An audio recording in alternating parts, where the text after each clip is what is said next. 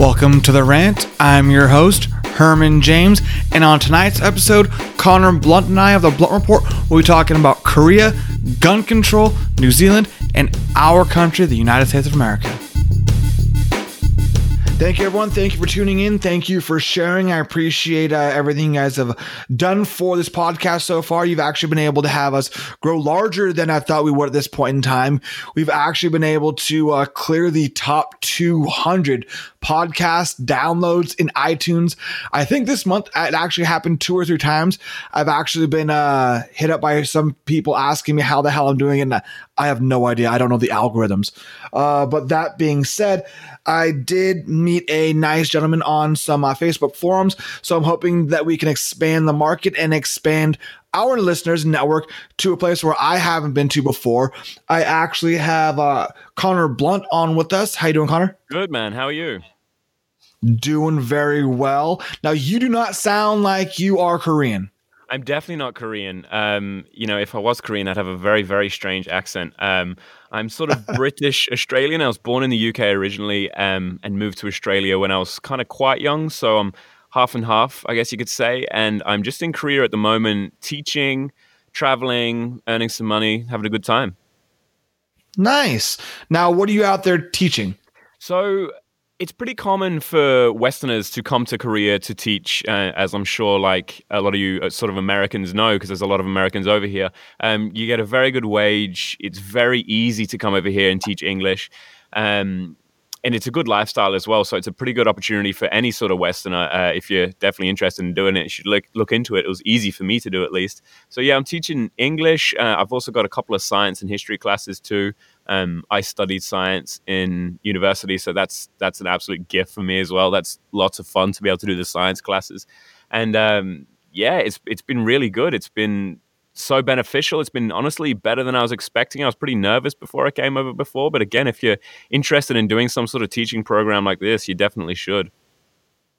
Nice. Yeah, I actually have a few friends that went over to, I think, Thailand and taught English in Thailand and that kind of stuff. And it really seems like a really cool idea. You do get paid pretty well to do it.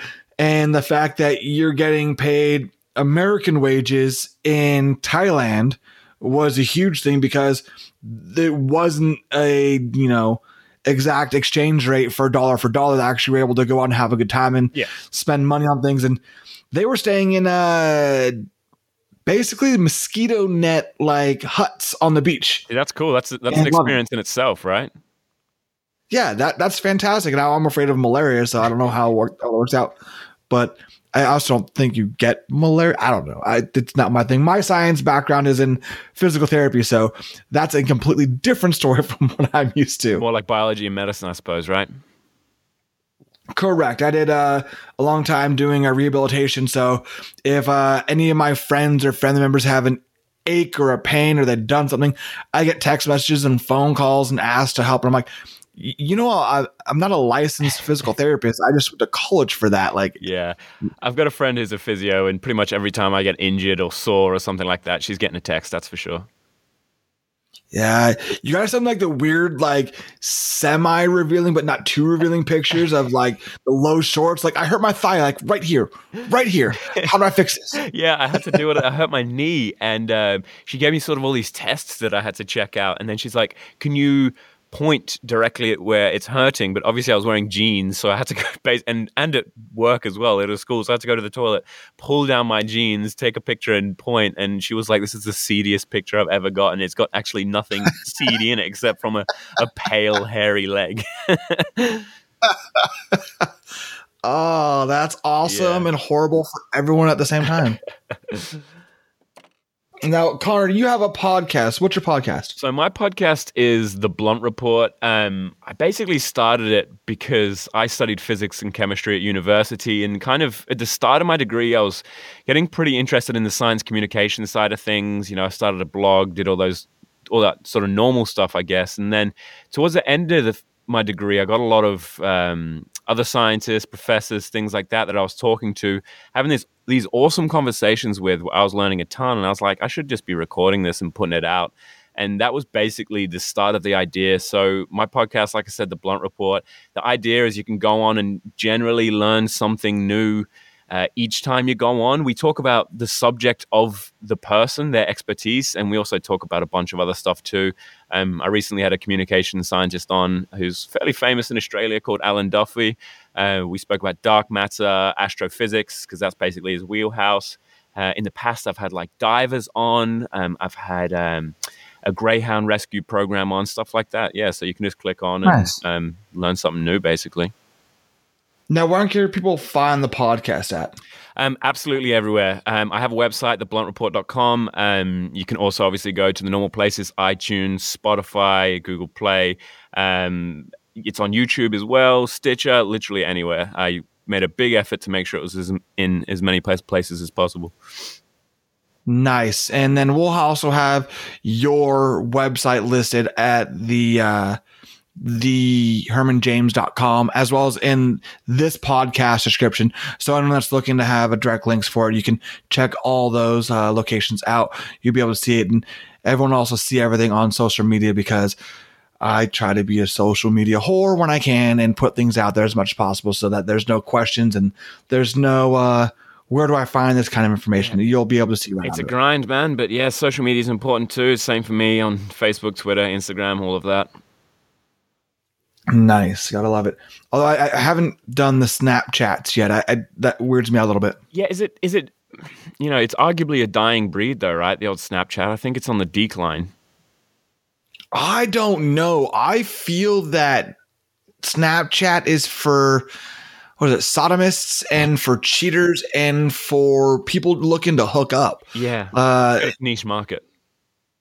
Yeah, I mean, you're looking to try to find someone that's going to send you some naked pictures or some like pale thigh pictures, and you save that one, don't worry. Yeah. And you can you don't have to have any sort of background to it. Like it's just going to go away once you get out of the picture or the text message or whatever it is. It's supposed to be gone. Although people are stupid and forget that once on the internet, it's never going away. It still exists. But, I remember even just a few years ago, it would be so common for people to be like, hey, do you have Snapchat? Stuff like that. And I never really used it. I try and avoid social media, obviously apart from my podcast, but personally I try and avoid it. And I'll be like, no, I don't have it. And that hardly ever happens now.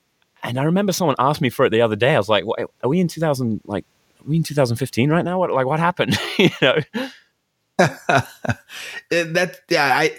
had it, I think a year or two ago, and I never used it. No. And the only time that I would get like a notification from it would be from like an advertisement. I was like, I don't care. Like, yeah, I'm not sending people picture things I want to go away. If I send you a picture, it's because I want you to see it or I want you to have it. Like, check out this dog. This is a stupid car. This guy's an idiot. Look at this guy. I'm not looking for it to go away. Check out this stupid dog for 10 seconds and then never again. Yeah. Yeah. It didn't work out for me well. And so I didn't really kind of get that. And then I've also been in a relationship for a decade. So I have gone from the era where you are a weirdo if you are dating someone you met on the internet, because no one does that. There were casual encounters on Craigslist or missed connections, and no one did any of those because that's just weird. That's just looking for prostitutes from my understanding. And now people only use internet-based dating, and everyone says that it's safer for them, but they're doing it because they're not shallow. They have to be able to read someone's information, which is also funny because you swipe right or swipe left off their picture before you even get to seeing who they are. It's much more normal now. And I kind of not respect it. That's the wrong word, but I kind of appreciate why it's much more normal. Young people have to hustle so hard these days. And obviously, this doing a podcast. We're working all day. We get home. We're doing personal projects. You've also got to keep fit. You've also got to eat well. You've got to keep social connections. It's a bit of a different beast than I think it was maybe in the 80s or even the 90s to meet people. It's a different animal entirely. And I understand why, you can just put in your shift of 20 minutes on Tinder swiping, and that's how you do your dating, Yeah, and it works. And apparently, it's offensive if you send someone a dick pic. That's what I thought it was for. Now, beside the fact that we're talking about social media and kind of the weird things about it, that wasn't ideally the main focus for this evening for the podcast, for this episode. I don't know much about Korea. You're not a native Korean. I only know what I have forgotten about things from history, from college, and from high school about Korea. I have seen the pictures that you put up that are beautiful. I've seen pictures from other places that are great. But in America, all I see is a bunch of fucking fear mongering. And it is that South Korea and North Korea are feuding. I mean, there's always been a Korean war between each other over there. But it went from now you've got North pulling out delegates from the South and the North. Tensions are rising, and now America is being a bunch of assholes because we have an orange guy called Trump that's our president who's just antagonistic. And so all we hear over here is that they're going to send a nuke somewhere in our general vicinity because our idiot president. That is really what's on our media right now. I actually took a look at the news today, specifically about Korea, and the only things you see are that Trump pulled sanctions from Korea and things like that. So I don't really understand the idea of the difference of what you see there versus what we see here. And what we see on the media is that Trump wants to be Kim Jong-un and wants to have nuclear parades and have all of what dictators have running through the streets with the military and everything of that regard. So that's what we see on TV. That's what we see in the newspapers. Is there any relevance to that? Is there any legitimacy to any of that you see on a daily basis over there?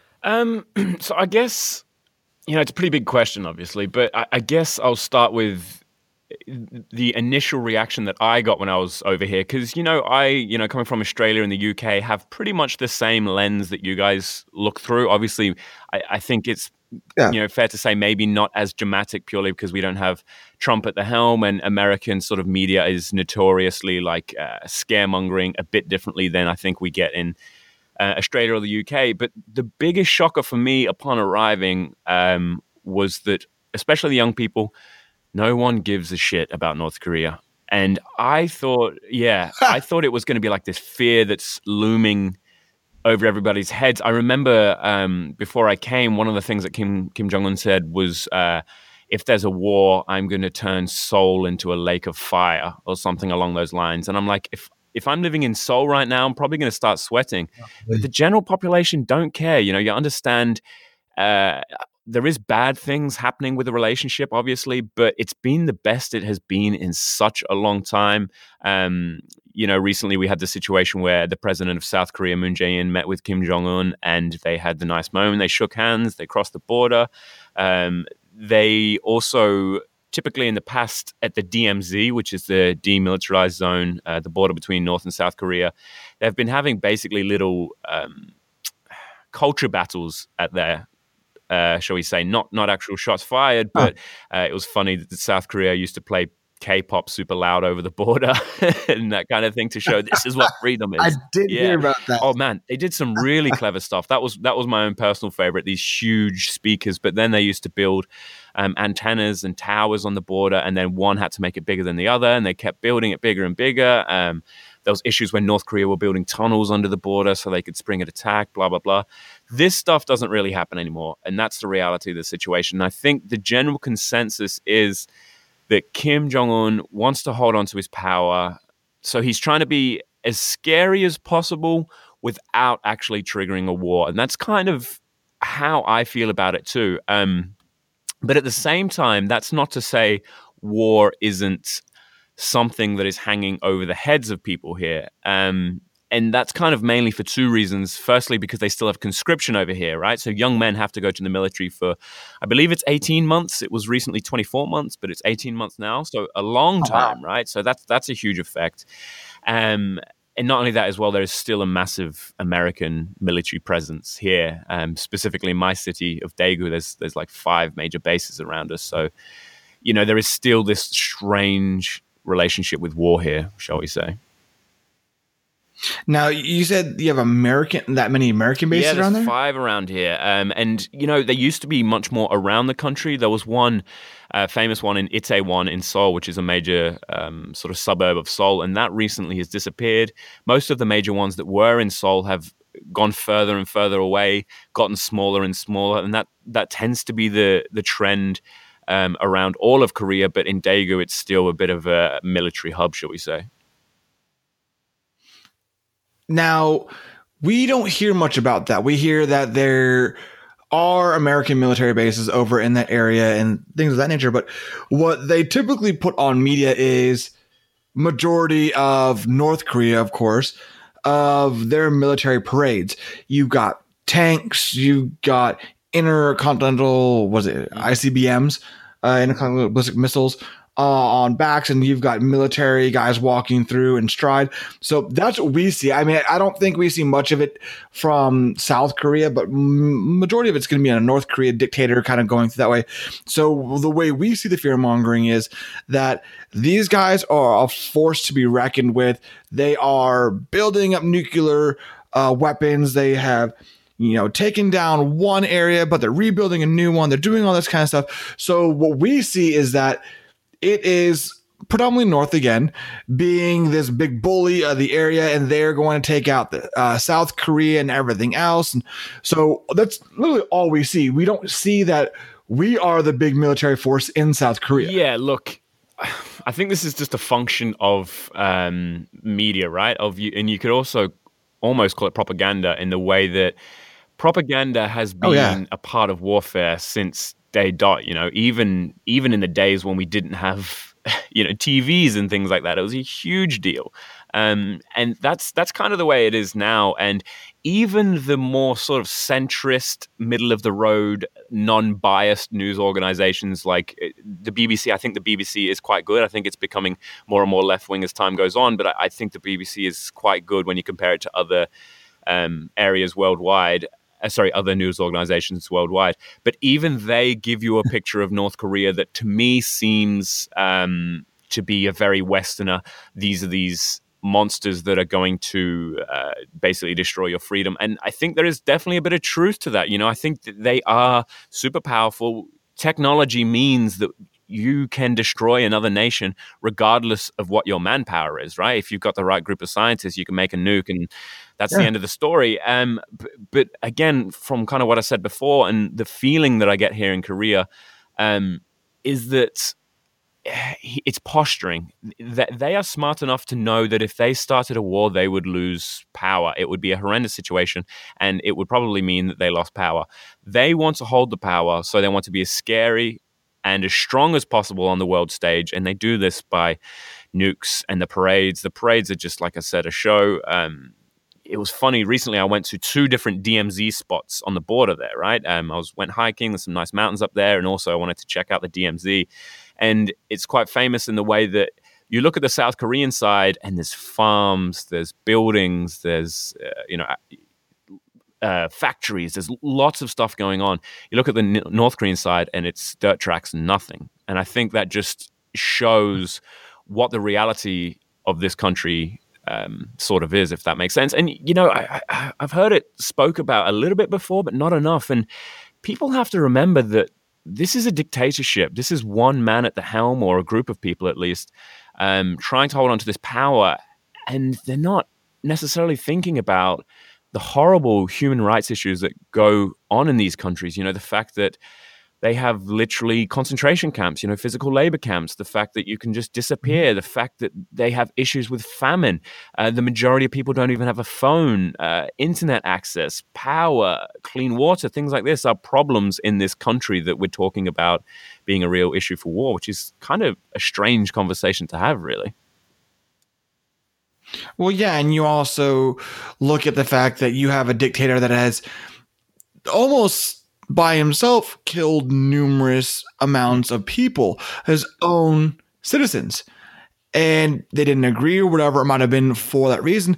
And then even the folks that do have the ability to have some internet access or TV access, they only have it, the censored version of what the country wants to let them see and be able to do and hear. So it is completely polarizing. Yeah, that's the truth of it. And, not only that as well, they have this internet access and whatever else, basically because it's been gifted to them by, by the leader and stuff. And being here as well, there's a lot of organizations that help refugees that come from North Korea, and the stories they tell are stories of famine and of hard living and things like that. Basically, again, which just shows what sort of country it is.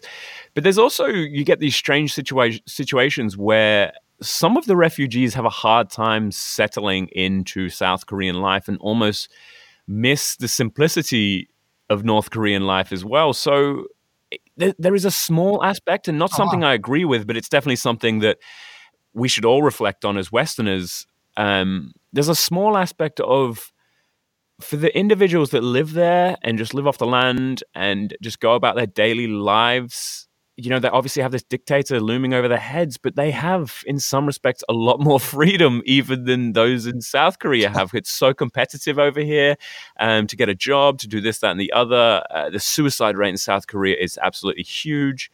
It's a weird, it's crazy over here. And you can, there's some amazing things about Korea, being in Korea, but the suicide thing is a pressure that I feel in the air, honestly. And I've had other Westerners sort of agree with it. Wow. And see, that's something I didn't know about. I don't think I've heard about that and it being a huge thing. I have heard about a little bit of Northerners coming down to South Korea and having a hard time selling. And I've actually heard that was a bit of a suicide issue for that as well. And the only assimilation I can come to with that is people that have been in prison for a long amount of time that have, been ingrained. You are a product of the system now. You don't get to think for yourself. This is when you eat. This is what you do. This is where you go. This are the times to do it. That's all you have to do. Now, within that program, you have minor bits of freedom that feel like more than that. But once you have been institutionalized for that long, once you come out of it, you don't know what the hell you're doing. You don't know where you're going or how you can do it.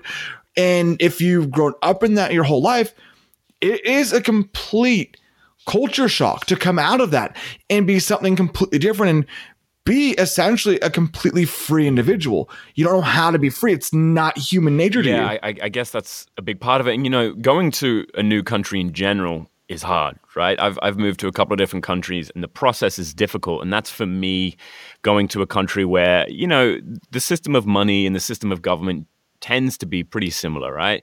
So going from this dictatorship situation where you have certain set rules and obligations, and then coming to a place where everything is go, go, go, fast paced, it would be really hard to adjust. And I just want to say as well, Korea, it's there was the Korean War here that Americans know about, which was around the 60s sort of time, and Korea since then has arguably been the fastest growing and fastest changing country that might almost have ever existed. It's just incredible the rate of change that Korea has had throughout the history and still now. And the reason they do that, they have been able to do that, is just by pure brunt and hard work and making their own stuff. They don't have export here. Korea's a tiny country. They don't have oil off the shore, things like that. They have to make things. So there's this giant pressure of success, of getting ridiculously high grades. I'm a teacher, and some of the kids that are 6 years old have like 3 hours of homework every night. It's insane. Yeah, it's crazy. God. And they have academies they go to. Often they'll start school at 7, come home at 10 or 11 at night. These are kids I'm talking about.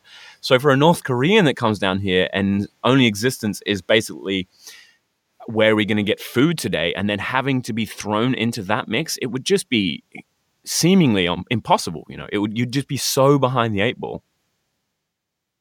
Yeah, and you're gonna just feel so underwater. Like now you're trying to assimilate, and now you've got to catch up, and you're thrown into a completely different setup of the world. Like, what do you do with that? Like, how do you go for that? It would freak anyone out, I think. Yeah. So I completely understand that. It's just, I don't think that's something that a lot of people also think about and try to, you go to. You think that You just got out from underneath the thumb of this horrible dictator who's murdering his own people. You were in famine, and now you've just been, thrown into this wonderful euphoric idea of the world. It's like paradise, but they don't understand it's not like you were released in paradise. You still have to assimilate. You still have to have an income. You still have to re-educate yourself to the world and everyone around you and social norms that you're not privy to. You didn't have the option of being able to see that in a world where you were actually closed off from everybody else. And, the other thing is, again, and this goes to what I said about Korea having changed so quickly. One of the things that shocks me here is the void of difference between the older generation and the new generation, the younger generation. And obviously we have that in all countries, but here the gap is way bigger because, look, the older generation were growing up in a brutal war where literally, and not a lot of people realize that before the UN and the Americans came to intervene in the Korean War, all that was left of South Korea was Busan and Daegu. And to put that on a map, it's literally the tiny bottom southeast corner of the country. North Korea was everything else. So it's like, imagine a tiny state in America being the only place left of America. It's amazing. And they lived through this existence. They lived through famines that they had after the war. They lived through the period when they had no roads and dirt tracks. And now they're still alive in the period where Korea has some of the highest GDP in the world. It's technologically, it's insane over here. We talk about Samsung and things like that. And you got young people who have no idea about that past, really. They read about it in the history books, but they didn't live it. They just have this huge technological country that they live in. And trying to meld those two age groups is one of the biggest issues that Korea faces, more so than other countries too.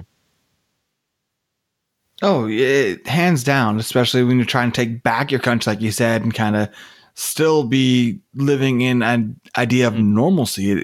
It can't be easy, and especially for someone like yourself to be coming into a new place for you and trying to, again, assimilate and just trying to, get your bearings set up there.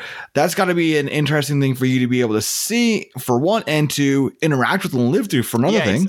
It's cool to, just purely from a, I guess, enjoying life perspective and just study on culture. I love traveling in general. It's amazing to, I guess, be a fly on the wall to watch that sort of thing. And I've heard Westerners say it, and I'm starting to become a bit in that sort of same mindset is, things are really changing in Korea.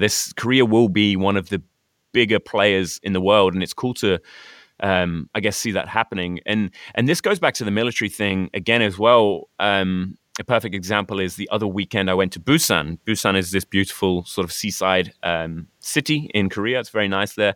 And I visited, and as I got there to the train station, I was walking to go get a bus to go where I was going to go. I went through a huge sort of rally of older Koreans protesting, basically saying that we want more American involvement here, and we want more power in the Korean military as well, because over the past few years, the Korean military has kind of been getting smaller and things like that. And there was these things where these older Koreans were wearing American and Korean flags like blended into one, like neckerchiefs and T-shirts and like all this other stuff.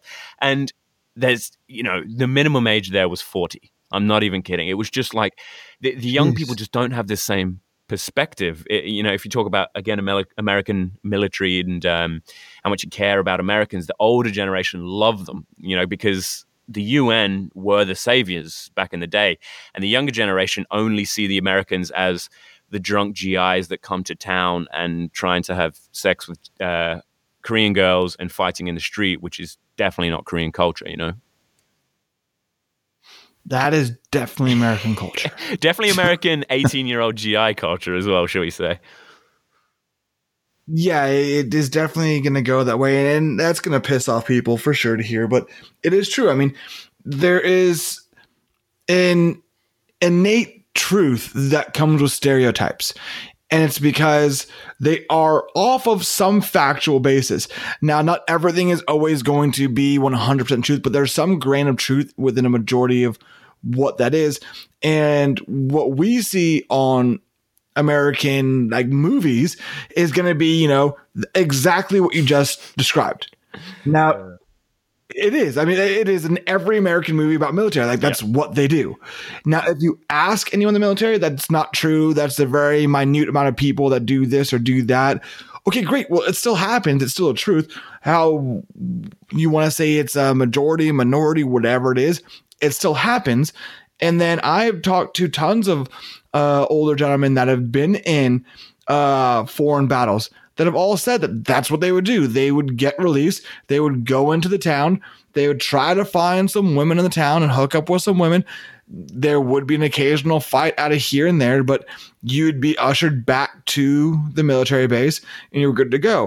And the way I perceive that is American military with military bases. Are you trying to grow your audience? Are you trying to expand your market on social media? Check out thehermanjames.com to pick up our podcast social media marketing checklist that is guaranteed to grow your market and grow your audience and expand your internet presence more than you ever thought possible. That's thehermanjames.com for our podcast social media marketing checklist. I don't think untouchable is necessarily the right way to look. I think maybe once upon a time it could have been the case, but now I don't think it is. I think there's a lot of spotlight on American military in general, whether we talk about worldwide spotlight or even spotlight from the American public and the American government, right? So for here, the stereotype thing, I love what you said. I think that's nail on the head, and I don't think a lot of people want to hear that because whether we talk about racism or whatever it might be, but there probably is a little grain of truth to it somehow. And I think with the American military, it is definitely not the majority that do this. It is a very, very vocal minority, and that's why people think it is the majority, So it's actually funny because we have an area called downtown here, which is where everybody goes out. I'm in a city of about 3.5 million, something like that. Everyone goes out in the same area, including the GIs. And they have curfew too, so it's a really funny situation. They all go out, they have dinner, they get as drunk as possible, as quick as possible, because they know that they are about to get rounded up at 11 o'clock. Like exactly. And then the military police come along in their full gear. You can literally time it. They start doing the rounds of all the bars in downtown, getting all these drunk GIs back home. And my experiences with the Americans here have been generally pretty damn good.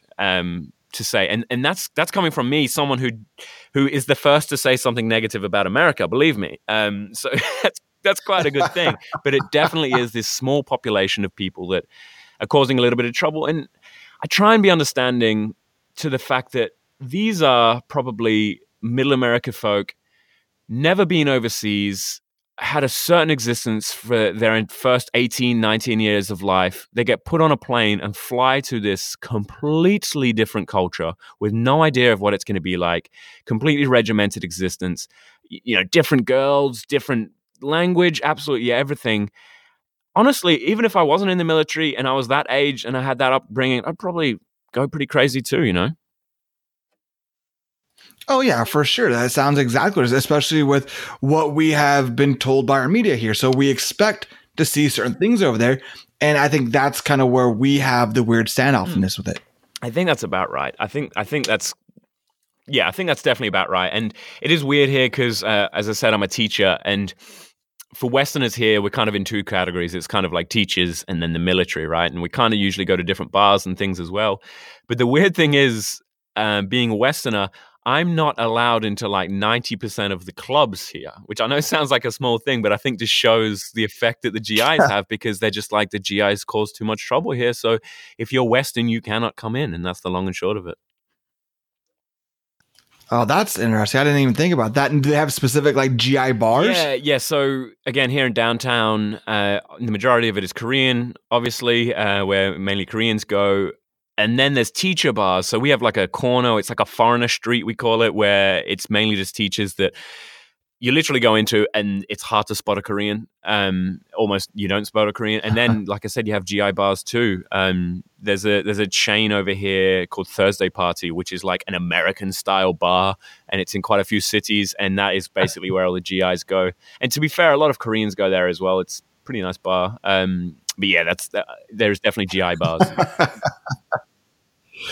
So they're also, because we're talking stereotypes and talking media and movies and all that kind of idea for it, the movie portrayal of foreign GI bars are going to have specific types of people that are locals that are going to go there. They're going to be local women that only go to the GI bars and this kind of stuff. And there are going to be some people that are looking to pick fights out there that are also local. Is that a thing as well, or is that something that's completely out of the norm and just going to be a movie fallacy? I definitely think there's a spectrum of bar over here, but I think that idea of a GI bar comes from like the Vietnam War, where it's this sort of sweaty bar where it's got like a couple of Vietnamese in the corner playing like a card game. There's some dodgy moonshine behind the bar. This American punches this person, and I think that it was definitely more of a thing in the past. And here there is a spectrum of bars and a spectrum of venues in general. We would even just talk about restaurants.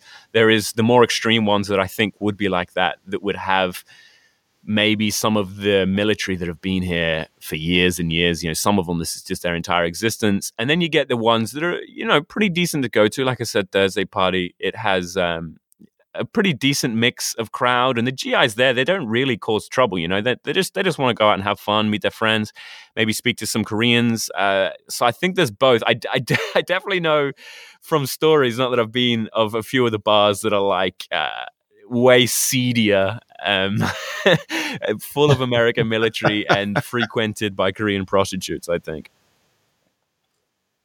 Yeah, no, that's true. And that's usually what you're going to see in like the movie portrayals of anyone overseas. Is that's kind of what you get the idea of. American GIs want to go over there and find the Asian prostitutes, go find some Korean girls out here, and let's go do this because we can. And they're always ready and willing. And I'm like, yeah, I feel if I didn't want to do that in American bars and A, come home with something, and B, get arrested, the last thing I want to do is do it in a foreign country. I don't think it's as truthful as the movies say. I definitely don't think it's that bad. I mean, like I said, it's a very vocal minority that cause the problems. It's a shame that they're there. I think for the most part, the Americans here are doing a pretty good thing. Okay. For the idea for what we have talked about already, it seems more of, downtrodden things and it's military, this and that. What are some of the great things you've kind of seen in this area that you wouldn't have been able to assume were there when you first got there or looked at even being a teacher out there? With all of my experiences living in a few different countries or traveling in general, it's usually, I think it's different for people, but it's small things for me that kind of just hit me in the chest and make me go, whoa, I'm not at home right now. It's not the things that you expect. Like, it's not going to the big tourist sites that you've heard so much about. It's like these small experiences that just really make you realize. And one thing about Asia in general, in my experience, and definitely in Korea, is like the relationship of food I just love so much more than in the West in general. Like, you go out with a group of friends, you put a big bunch of food in the middle, and everybody shares, everybody talks.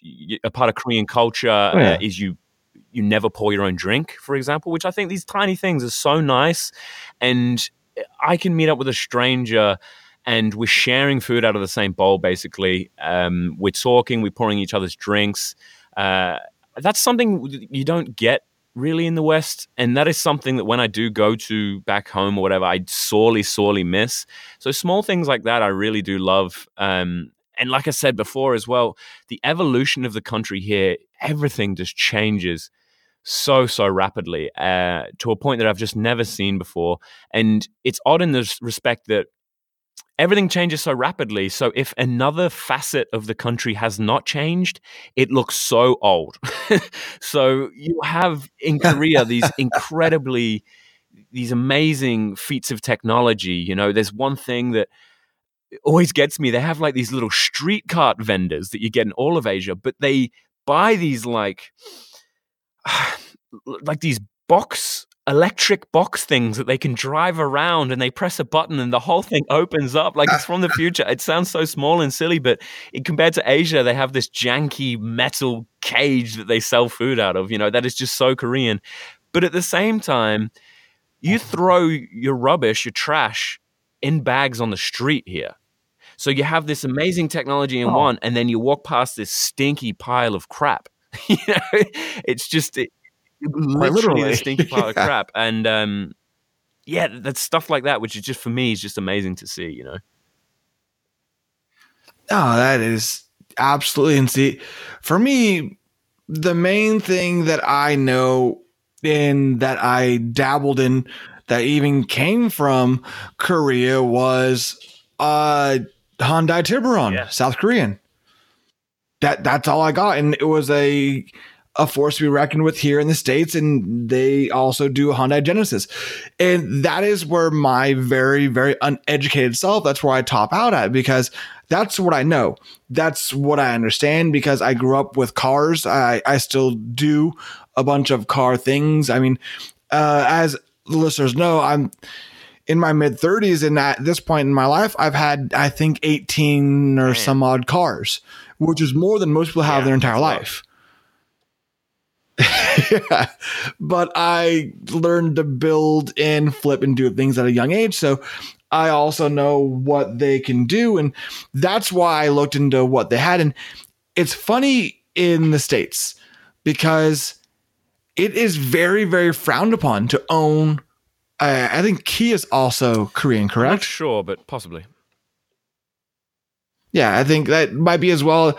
Them and Hondas. Like, if you have that in America, you are considered just, your car's crap. This sucks. What are you buying that for?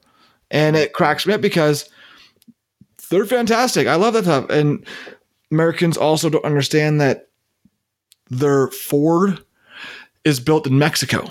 It says on the door.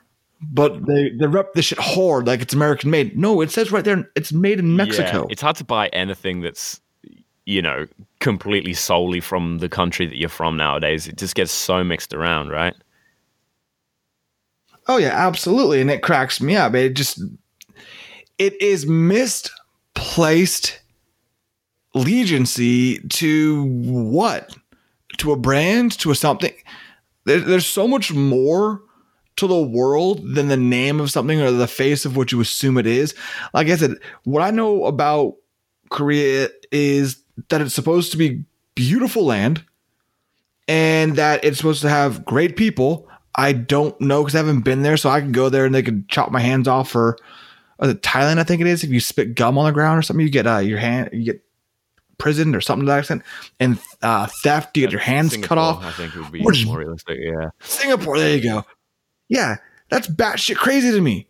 In America, we will let you do pretty much anything, and if you're rich, you get away with it. Everything. Yeah, it is absolutely crazy. And then because of recent news and because of your background, and everyone in the world has heard about New Zealand and the massacre that went on there, and I apologize for bringing it up in a weird roundabout way for it, but their government was fantastic. 6 days, and they came to a resolution. You can't do that in the States. We have stupid ass militias out in the States because they're afraid the government's going to take their guns and fight back against them. That, quite honestly, quote a misdated and way outdated document that says they have an inane right to own firearms. No one has that right.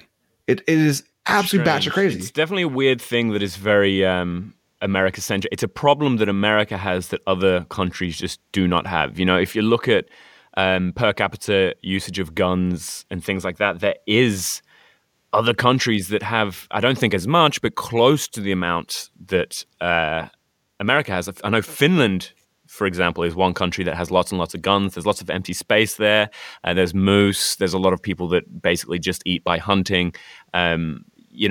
They need to have guns, but they don't have the same issues with shooting that America does. There's something in the way that America is set up that is conducive to these shootings, and it's a weird thing. And yeah, the New Zealand example, I think, actually highlights the problem in America more, I think. First of all, Jacinda Ardern, that's her name, isn't it? The Prime Minister of New Zealand. She, I think so, she is like she's on the pinnacle of people's list for one of the best people in the world at the moment. She handled the situation with so much class. She could have made it more politicized. She could have done a lot of crap that even in the UK would have done. Lots of places would have done. You know what? She called it what it was. She said it was horrible, absolutely horrible. She tried to support her people that she's meant to be leading, okay, regardless of whether she agrees with the religion that they come from. She went to go support them. Yeah, every single one of them. Which was a beautiful thing. And then, she tried to make a difference. And I think even when we get issues in the UK or Australia, it doesn't work in the same way. And, something similar happened to Australia. I'm not sure if you're aware of. I know it's something that they always bring up in America that, this is how you can fix it, which is the Port Arthur massacre in Tasmania, where I think was it in the 90s or something, early 90s?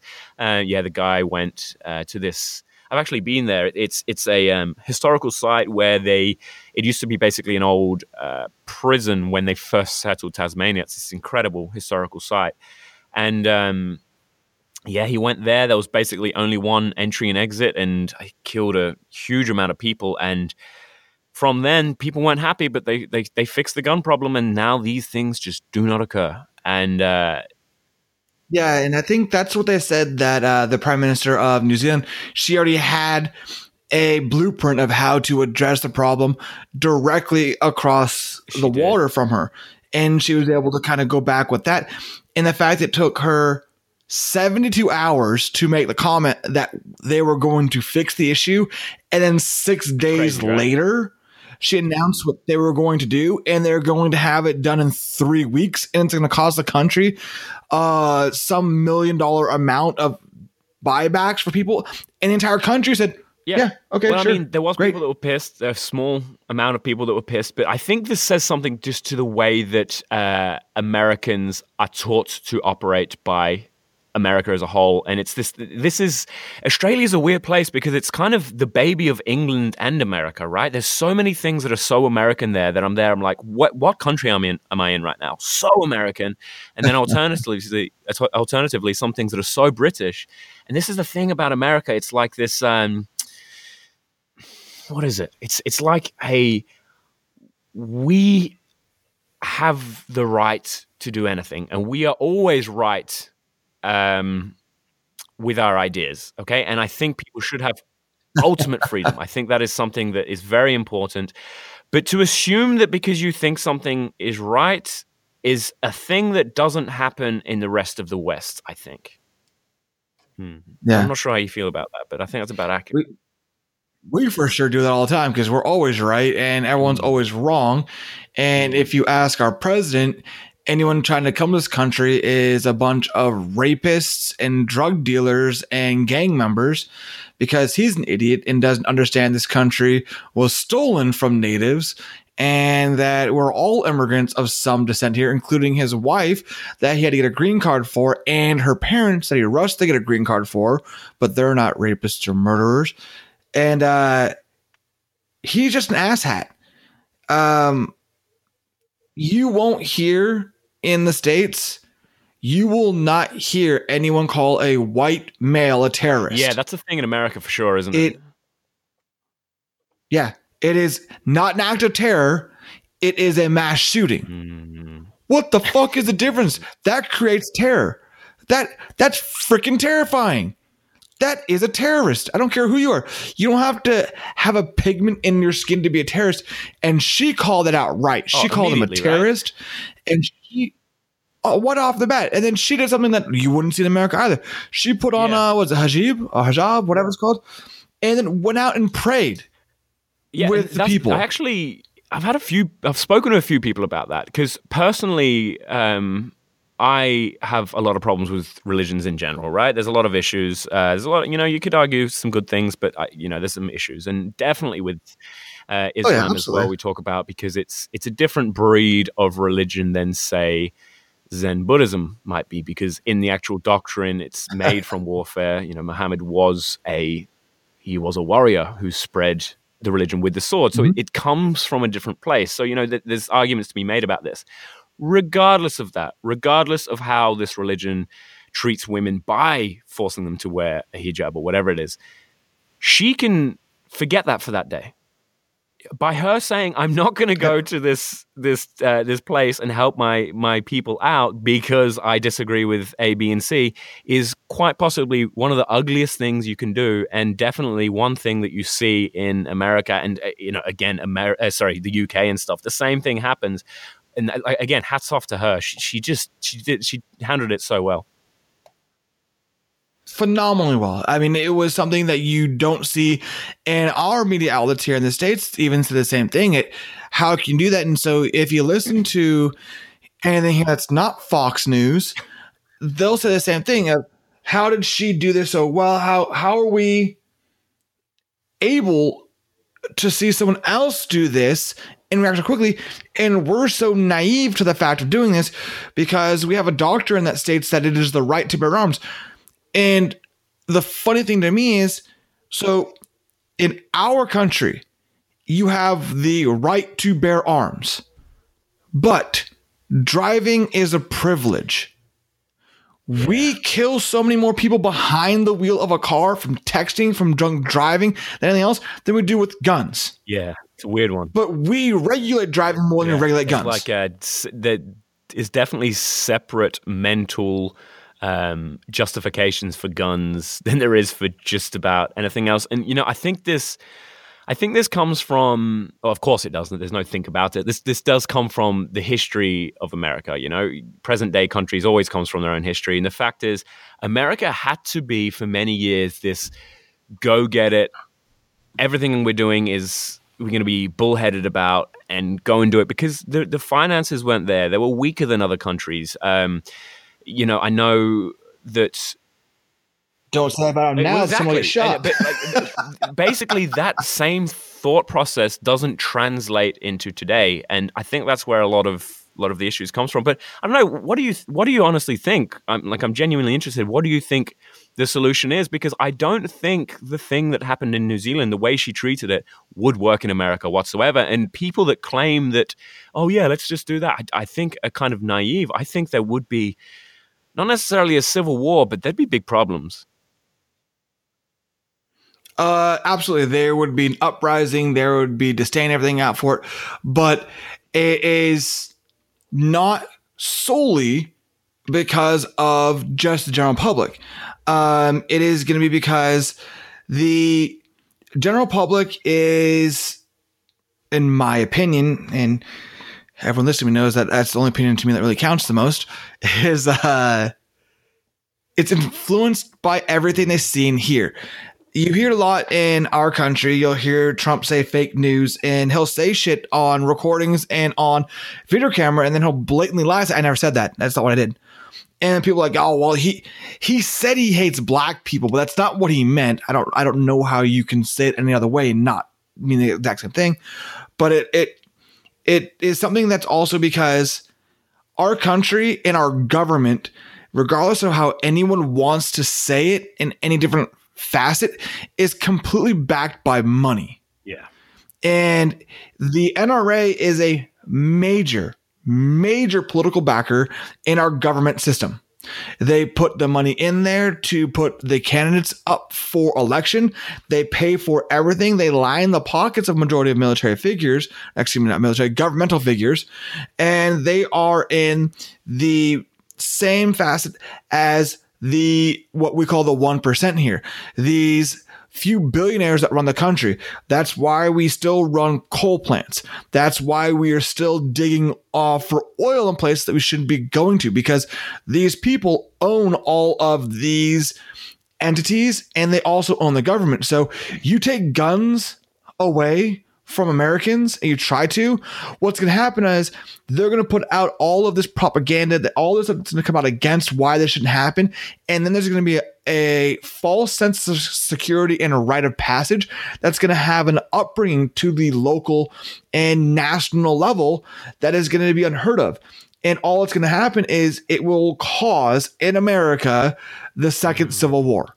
And what happens from that point is, as we're fighting ourselves, other countries are going to come in and take over. It's exactly what would happen. Yeah, when I see people commenting about this gun thing, when the question of we need to change our gun laws comes up, when I see people commenting, sure, they can come for their guns, but they better be ready. They can take it from my cold dead hands. I'm like, Yep. What are you doing? What are you saying? Right? You want a war? Do you want your children to not be safe? Do you want to die? It is just so short-sighted and genuinely upsets me. And what you said about the lobbying and things like that, I think it's an issue that's all over the world. It's an issue that's super prevalent in Asia as well. Korea is definitely not separate from that. Money makes the world go around, whether we like it or not. But in America, it is something. It's that problem on steroids, and I really am of the belief that we need to have some degree of capitalist society. I'm not saying it should be fully capitalist like it is now, but the trade and purchasing and stuff is probably going to be an element of human society for a long time. But I think the thing that makes and causes a lot of problems, a lot of far-reaching problems that you might not even think about, whether we talk about guns or if we talk about the health of people, if we talk about sugar lobbying and whatever else, lobbying and corruption is a big source for all that. And I think if that is combated, a lot of issues might actually lose their sting, because can you imagine if the NRA was just liquidated, disappeared, didn't have that same power, how much easier it would be to change these gun laws? It would be a different beast entirely, right? Well, it should be. And I think it needs to come to light that you also have other countries that do things a lot different than what we do here in America. And that's something I think New Zealand does. Well, I don't know if Australia is the same way for it. And I get it. New Zealand is a small country compared to America. I think they have like 5 million people on that island. And America, we give you this free reign. Oh, you want to get a gun? Okay, you have to be X amount of years old. Here's a gun. Oh, you can't have a gun because you're a felon. Okay, but they're everywhere. You can go on a street corner and buy a gun. You really can. I mean, it's still illegal, but you can do it. Whereas if you want a rifle versus a handgun, you have to take a very stupid, I think, 10 or 15 question quiz at a store. Pass the quiz, get your rifle. You want a semi-automatic rifle? Great, go to this state. You want a fully automatic rifle? Go to this state. There's no fucking reason anyone needs a semi or fully automatic rifle anywhere at all, ever. That's not something that any public figure needs for personal use at all, ever. There's never a reason for that. But we don't have any issues about doing that. We're supposed to have mental health checks. If you've done this, they just pull your gun. They don't do it. But in New Zealand, if you go to get a gun, you're supposed to have 2 people vouch for you. They both get interviewed to vouch for you to get a gun. If you get traffic tickets, they can pull your gun. If you have mental health issues, they can pull your gun. You have all this rigmarole you have to go through just to get a gun. And it's specific to the type of gun you get. We have nothing to that extent. I think if we had to have people interviewed to have Americans get a gun, there would not be half the amount of guns we have. I think they said there's 5 guns for every 1 person in the United States. Yeah, that's a frightening sort of ratio. It makes me think of something. I did a podcast recently with a guy called Colin Marshall. Shout out to Colin. He was a very smart dude. He's moved to Korea. He's an American guy. Moved to Korea. Speaks Korean. Yeah, super smart guy. And we got onto the subject of why is it Americans don't really travel so much? Because I've been to a number of countries now, and Americans, I barely see them. I rarely see them. And now I've got to Korea, and the majority of people here, the Westerners, are Americans. So it's been strange for me. And we talked about the fact that a lot of Americans, it's a beautiful country in America. There's so much to see. It's huge. You got all your different climates. So it's like, why would you leave? And one thing he said was, it's not a question of they think to themselves, why would I leave? It's more that the question of leaving doesn't really come up. It's not a part of the question. And when he said that, I was like, that's such a good point. Because a lot of countries, again, Korea included, Australia, UK, sort of look to other countries to sort of try and find the best way to do things. All right, okay, Finland, they have great teachers. Let's take a look at Finland, see how they do things. Oh, exactly. Italy do this very good. Japan do this very good. This, that, and the other. America seems to be one of the few places where it's like, if you're considering that another country is doing something better than you, it's a sign of weakness and anti-American, which is so ridiculous when America is meant to be and was historically the powerhouse of technology and science and forethought. It just isn't that anymore. And I think that is something that's really lacking with the general public. And I think if that is something that changed a little bit, it would make things a lot easier with gun debates and other sort of debates that are very America-centric.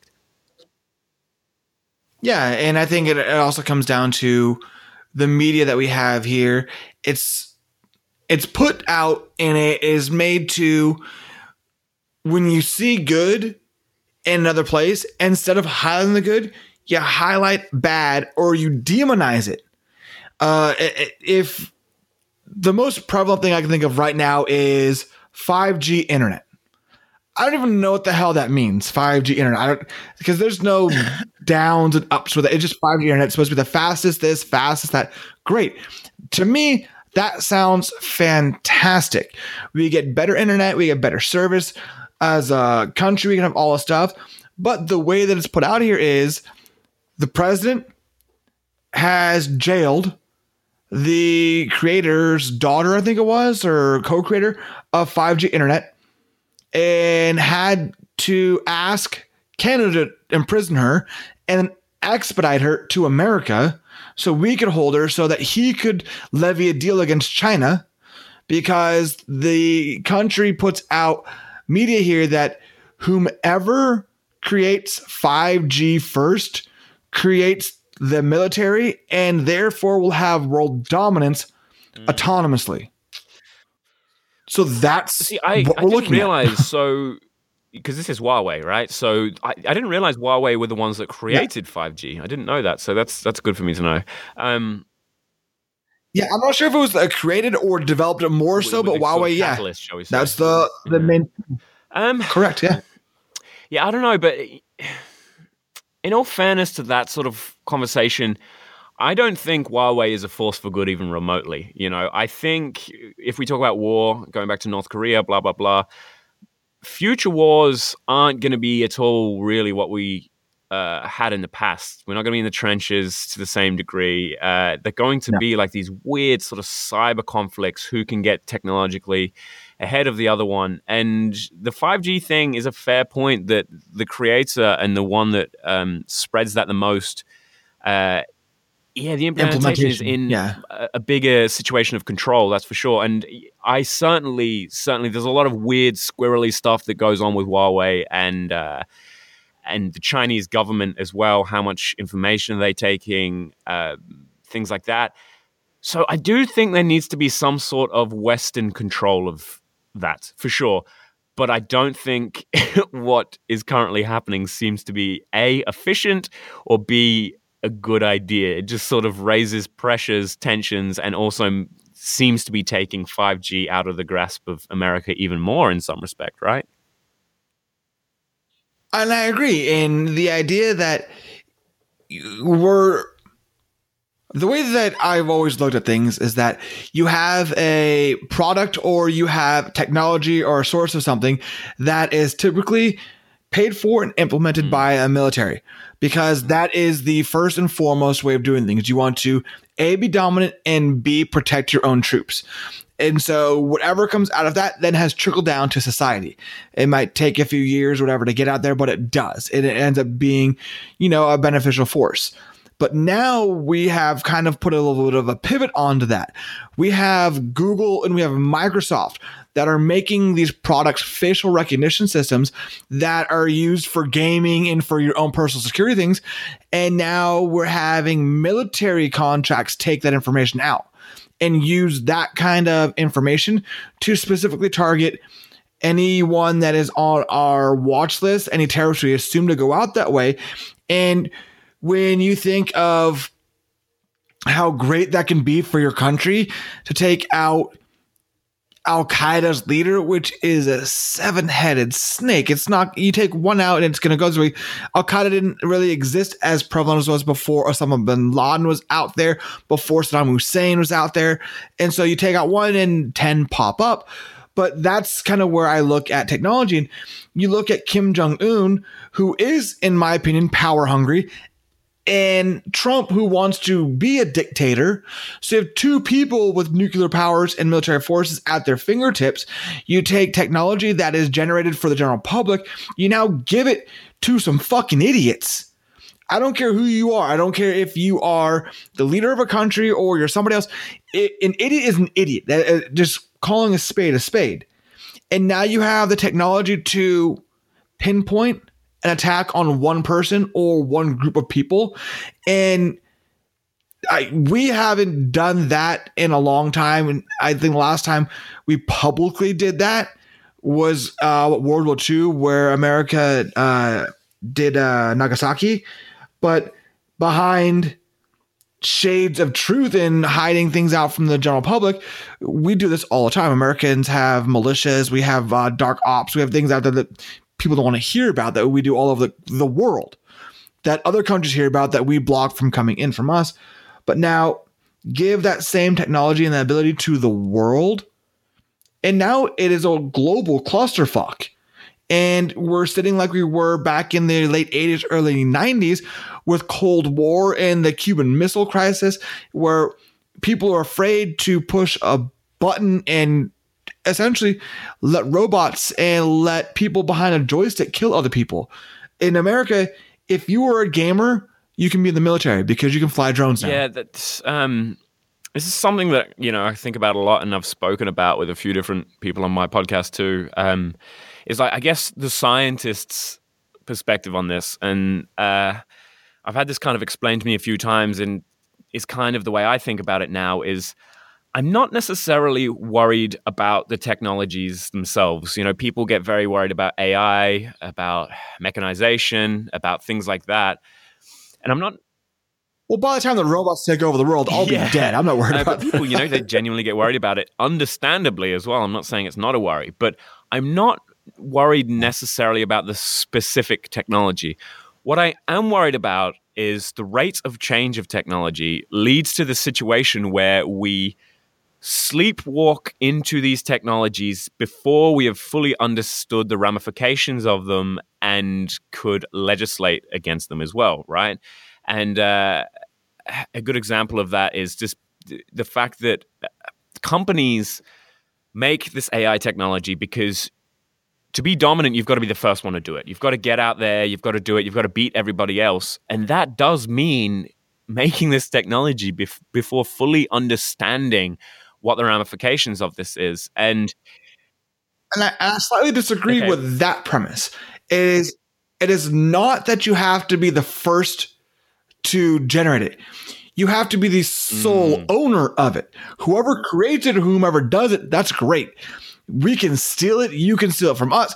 Whoever owns the whole entity of that, I think that's where it comes from. That's where the dominance comes from. Yeah. Correct. Yeah. So I think that's where it comes from, because we in America, I don't think, create nearly as much as China does. And that, again, another propaganda thing in the States is that China is a idea factory and be able to build things and create things that we can't do. And China steals all of our great ideas because that's within their agreements to be able to produce things over there. But if Koreans are building or generating a wonderful anything, and it's not even necessarily having to be weaponized, if someone else comes in, swoops all that information, whether they take it by money or by force, whoever owns that idea, I think is going to be the one that's going to be more dominant. Yeah, definitely. And I think it comes down to the fact too that even scientifically speaking, when we talk about research and stuff, humans are typically bad at analyzing risk, basically, right? So they see this goal of making this new technology, but don't fully analyze the risk. And this thing, when we talk about robots, drones, things like that, this is going to be a situation of not understanding the full length and breadth of what this means for the world. And what you said before about Hiroshima and Nagasaki, that was a perfect example of another time when this kind of happened. Everybody was racing to make this atom bomb. It wasn't just Oppenheimer and his crew. It was all other countries as well, in Germany at the time, in Japan at the time. It just so happens that the West made it first. And that was a time where we kind of didn't really fully understand what dropping those bombs meant. First of all, we talk about the direct effect of the incredible destruction that I don't think anyone ever realized could be possible. But then the subsequent realization that the rest of the future, even up till now, is based on this mutually assured destruction. Politics are based around the fact that we know that we can push a button and absolutely obliterate anybody at any given moment. That is something that certainly nobody necessarily expected. No, and I think that's where it really comes down to, is when it's looked upon at technology being the new force of the military. I'm not worried about that. I actually feel more comfortable with that, because if the playing idea of it is leveled, if everyone's getting similar technologies, this and that, then there's going to be less likelihood of one trying to attack another because of what's going to happen to it. And it really just comes down to putting into power people that are level-headed, that are trustworthy, to not be an asshole and not be an idiot, not to call someone Little Rocket Man, and not to just have idiocies out there because you want to make a headline. I think that's when to come about. I mean, I don't remember. I think it's Venezuela who's got their president back in there who wants to be full dictatorship and have a military presence and fight with force against the world. We're going back to a global situation where it is going to be run by dictators in different states, different countries. And we have a president of the United States who wants to be a dictator. And we have a elected set of officials that are afraid to get fired, that don't want to go against that. So we are actually running on a pseudo democratic presidency because we don't have a representative democracy in our country. I think that's always an issue with it, the fact that people, you got to remember these things are a job for a person as well, right? And when it gets to the state that it's in, especially in America again, where re-election or election is more important than the actual job itself, that's when there's a real big problem, right? Because it's political suicide for any politician to try and do something that the majority doesn't necessarily want, something that's a little bit out of the bounds of what the public are thinking about, but might be better for the country. It's complete and utter political suicide, and Trump is a perfect example of that. He just played to the correct crowd because he's he wants to be a winner. He's a businessman. He played to the correct crowd regardless of the politics, I think. Well, he played to the correct crowd to get him in there, and he played to racist, idiot, bigoted crowds that weren't heard before because they shouldn't have been heard before. And now he's in office and he runs it like a fucking TV show. You disagree with him, he fires you. You call him out for stuff, he calls you fake news and he fires you. So people aren't trying to get fired. They want to stay in office to do things.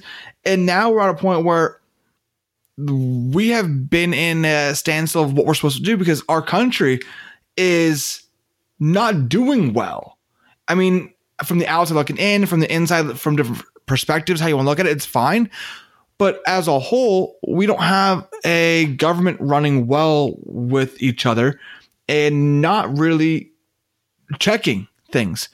it's supposed to have a check and balance system, and it's not. It's just a fucking free for all. Do what you want to do, and that's not how the government's supposed to be run. Well, for me, I'm always of the opinion, and again, this is bias probably, but governments should be on more of a scientific, fact-chasing agenda and basis than certainly it is now. I know that's not the only things that are important in politics, but when you get facts and realities, they should be the facts and realities. And we're in this weird time right now where even facts and realities, people just claim that they aren't facts and realities. And Trump does this great, right? And there is a certain amount of truth to it.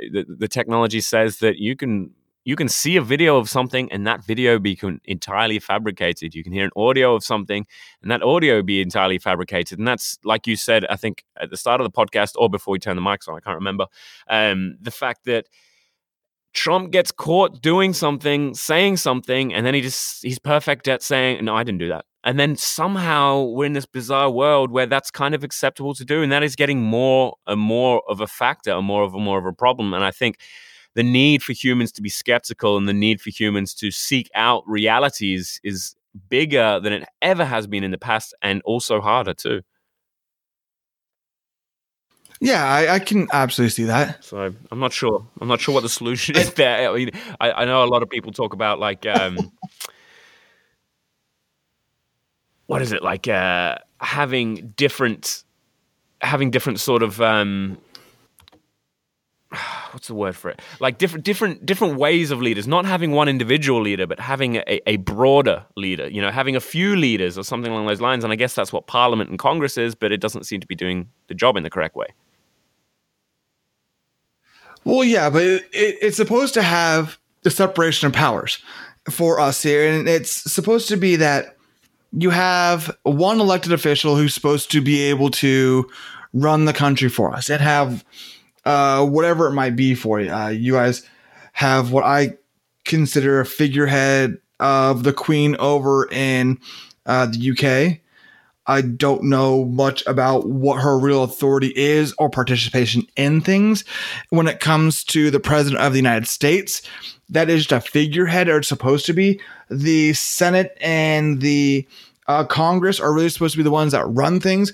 If he kind of steps in to do things, then you can, but really you're supposed to be the impartial one that's supposed to bring bipartisanship to both sides of the aisle and to be our ambassador to others in the world.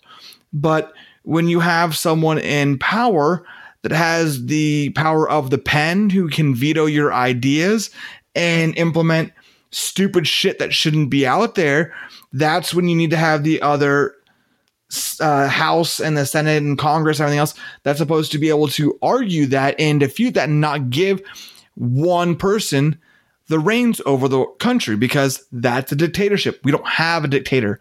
We have a fucking pumpkin, but we shouldn't have that, because like you said, there should be different people running different facets of the government to make things better for it and understand how it goes. But like you said earlier, you should also be looking at how other countries are implementing certain things, how they're running things better or worse than you. Learn from that and implement those ideas into it. When it comes to gun control, that shouldn't be an issue that we have, that we can't control it. There shouldn't be the world looking at the United States saying, how the fuck do you guys let this happen again? We have, 11, 12, 13 of these a year of mass shootings? More than anything. It's insane. Like, you see it on the news and it's like, oh, okay, again. Yeah, it just, I don't understand it. And if you have this conversation with people here, you see in, was it London? I think 2 years ago now, the guy went out with like a van and ran people over, and then someone like stabbed like 12 people with it. Like, see, it doesn't matter what you have. If someone had a gun, they would have stopped that guy. No, they wouldn't. More guns don't beget more guns. Like, you can't stop someone because you have a gun. We have plenty of people that have guns on them that don't stop people shooting other people. Like, it's asinine. The logic is super flawed. Yeah, I guess it's like when we talk about guns, it's when we talk about any sort of mass legislation, there has to be a certain point where you take the numbers of it, right? And this is a conversation I've had about self-driving cars. The fact that people get worried about where the liability lies if there is an accident with a self-driving car. Is it the owner? Is it the company? What is it? And people are really hung up on this, and understandably so. It's an important factor to talk about. But if you can prove 100% that on the one hand, if everyone's driving cars normally, X amount of people die. And then on the other hand, if you have self-driving cars, that number gets slashed by a factor of 10 or something like that. There's only a tenth of the original amount. Then isn't that a better thing? And then I think it's a similar sort of argument with guns. I'm sure there's many situations in which someone having a gun has helped a situation. However, that completely forgets all the situations where it's just killed people for no reason because they have a gun, where that person wouldn't have died, especially when you talk about in poorer neighborhoods in America where mass shootings are happening essentially on a daily basis, where more than 2 people die, people are getting shot. That is something that cannot be forgotten. That is, I think, the biggest conversation when it comes to gun crime is these sort of situations in, like I said, poorer neighborhoods. And just focusing on the small amount of times in which a gun would have helped the situation, whether it be a terrorist incident or whatever it might be, is so sort of short-sighted to the whole big picture about people that suffer from gun use, Oh, yeah, absolutely. And it's the idea of it. If you stop this, limit it, whatever it could be, the results could be so much better. And you have to give up something that you hold dear, which to each their own. I don't get how an automatic weapon is something you hold dear to yourself, but you do.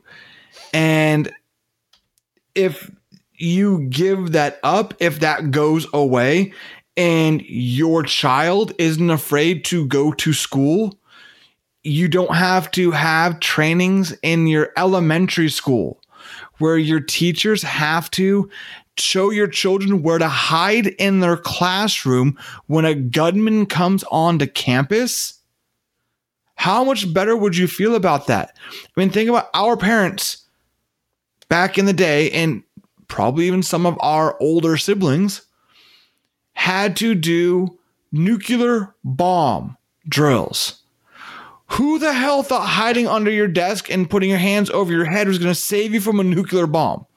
Yeah, it's not going to stop, is it? No, but that was the thing. That is exactly what people did. And nowadays, you don't do that in your classrooms. You don't do that at work. How much more relieved are those people that don't have to live through that? Now take that and put it into mass shootings. If you don't have to train for it because it's not a threat, how much more at ease, how much more relieved are you as an individual, because your kids don't have to be freaked out about that, and you don't have to explain to your 5-year-old how to gouge someone in the eye if they come into your classroom, or how to hide from a gunshot. And it's asinine. That's the new norm. Yeah, it's so strange, and again, it's so American as well. It's something that, and what we talked about earlier, I genuinely don't know what the solution is. And you spoke about it before, how it would essentially be a second American Civil War if guns were taken away in such a drastic fashion. And I really genuinely don't know what the solution is for America, but what is happening right now, which is basically just like talking and filibustering and doing absolutely nothing, saying, oh, we could do this, or we shouldn't do this, and we could do this, is probably the worst of any of the situations, in all honesty, because no solutions are happening even slightly, and these shootings are, they're just getting worse and worse, more frequent, and something has to come to our heads. Yeah, it's got to. And we talk about how Kim Jong-un is a dictator who's going to kill his own people and have all these massacres of his own people. But as an American society, we've allowed, because I just Googled it, 1,153 people to be killed by mass shootings. 189 of them were children or teenagers. That is absolutely horrible. That shouldn't happen. That shouldn't be a thing. We shouldn't have to worry about that. And we talk about other countries being horrible. Yeah, it's strange. And it's like, I've heard it a few times before now, because there was a thing recently where knife crime in London had overtaken the murder rate in New York for the first time since X year or whatever else like that. And I've heard it on a couple of different podcasts where people have been like, oh, well, Britain has its own problems with knife crime. And yeah, it definitely has its own problems with knife crime. But that's in the biggest city in Britain, first of all. And second of all, it's not this widespread thing over the entire country that reoccurs on a daily, consistent basis. We have knife crime, but we don't have the same murder rates of places like Detroit and things like that, where is entirely there because of because of gun laws. If gun laws were different, obviously there's a big argument to be said about people still getting guns illegally. That's obviously a big factor, but it's not going to be to the same degree. And that's not something that is seen in any other sort of developed Western countries. It's a different conversation when we talk about South America and stuff, but Australia, the UK, and as we've seen now with New Zealand, it's just not the same conversation. No, and I don't think I've seen in any other country anything like we have had in Las Vegas. Was it last year? That was the real deal, right? That was like something out of a movie. That's so surreal. I remember when that happening. It was like, because it wasn't even like an individual going into a school with people he's semi-associated with. Not that that's understandable, but it's the fact that, he's got some emotional problems with these people. It was literally someone going to a tower and just being 100% entirely indiscriminate, and not because he had a religion telling him to do it, not because of any of these reasons, because he got an automatic weapon and had problems. And it was just so surreal.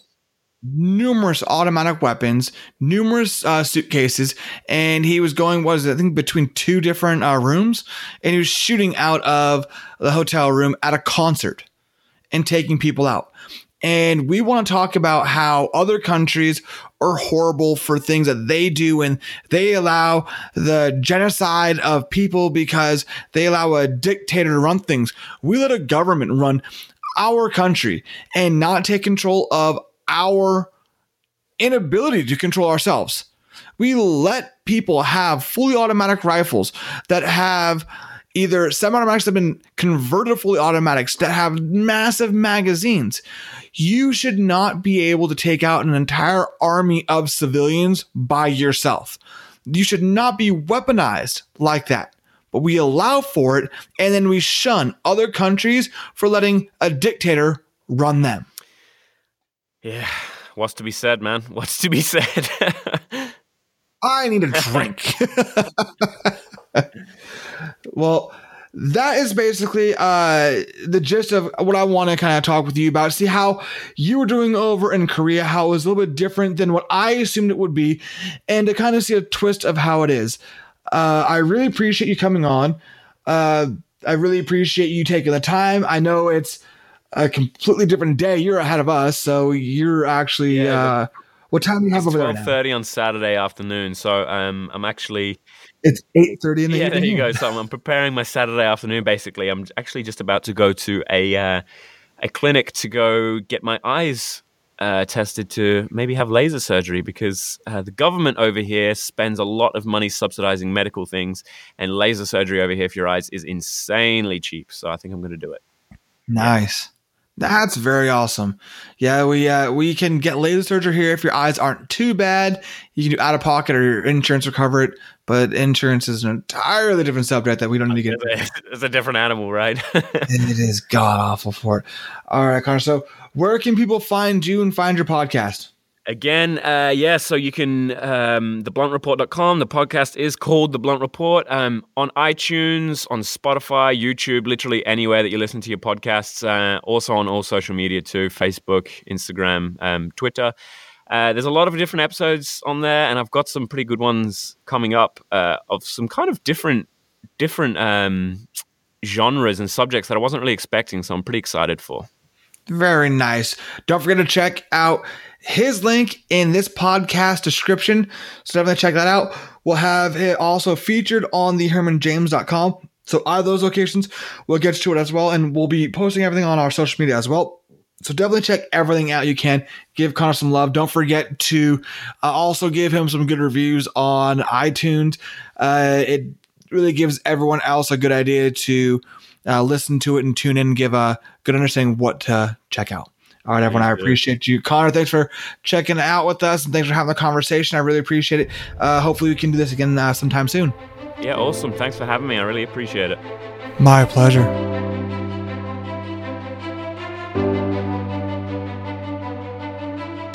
As a country and a society, we look at ourselves higher than any other country or any other society or civilization in the world ever. We look down upon any other country or any other person in this world that talks bad on any other indigenous company, culture, physical entity of anything at all.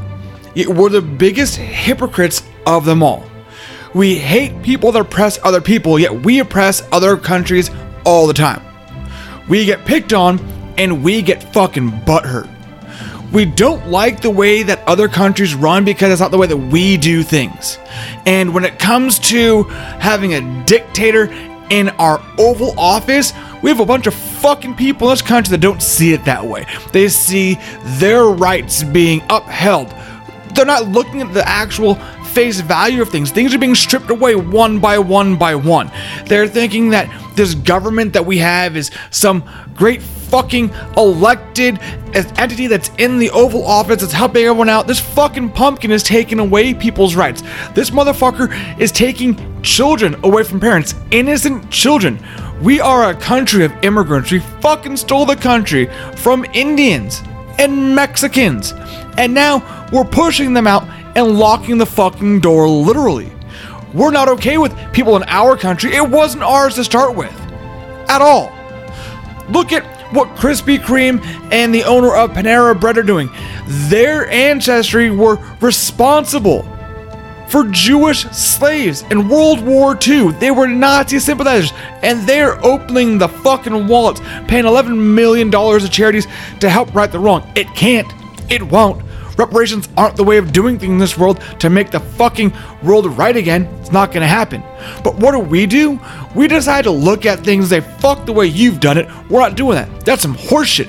We had some old fucks write this Declaration of Independence, and we got fucking all these rights that are given to us because I have the right to bear arms. Fuck you. That was so that the English wouldn't come back and take away the country we stole. It was also to keep the people at that time from having a new government running this country take away their rights from them that they thought that were rightfully theirs. The world has changed since then. So have the fucking firearms. Look at the amount of people in our own country we kill every year with firearms. What do we decide? Guns stop guns. It's fucking stupid. The dumbest thing I've ever heard in my life. That just means, okay, you've got AIDS. If I got AIDS and we have sex, that will cross things out, right? Because AIDS kills AIDS, right? Wrong. If you think that's the dumbest example, then why do you think more guns stops more gun violence? That's fucking asinine. We think that Korea is this horrible place, this horrible dictator. But look at what happens when the northern Koreans try to go to South Korea. They can't assimilate. They don't know how to, because what they were given was actually some freedoms to what they knew, what they were brought up in. We have more freedoms than most countries have in this world. Yet we take them for granted, and then when people do wrong against us, we don't want to fix it, and we shame other countries for doing it. Like New Zealand, for within 72 hours, deciding to ban illegal firearms, semi-automatics, and full automatic weapons. In 6 days, that fucking decision was made. We can't even do that here. We're okay giving people that have murdered people, as long as they get a pardon, guns again. That's not right. That's not okay. There shouldn't be a walk into a fucking Walmart, sign this, here's some guns, here's some ammo, get out. That's horseshit. Our country is backwards in terms of our laws, our rights, and what we hold dear. Personal life, that should be held dear. Preserving life should be the highest regard we have, but it's not. I want to have 14 fully automatic fucking rifles because it's my right as an American citizen. No, it's not. Your right was to fight off government from taking your rights from you. A militia's not going to stop shit. We are now fighting things with a fucking button and a goddamn drone. Grow the fuck up and understand what you're really fighting for and what you're really saying. Because when you're putting down other countries for what they're doing, you're the asshole, you're the bigot, you're the one that's ignorant. Fuck it. And fuck you for those thoughts.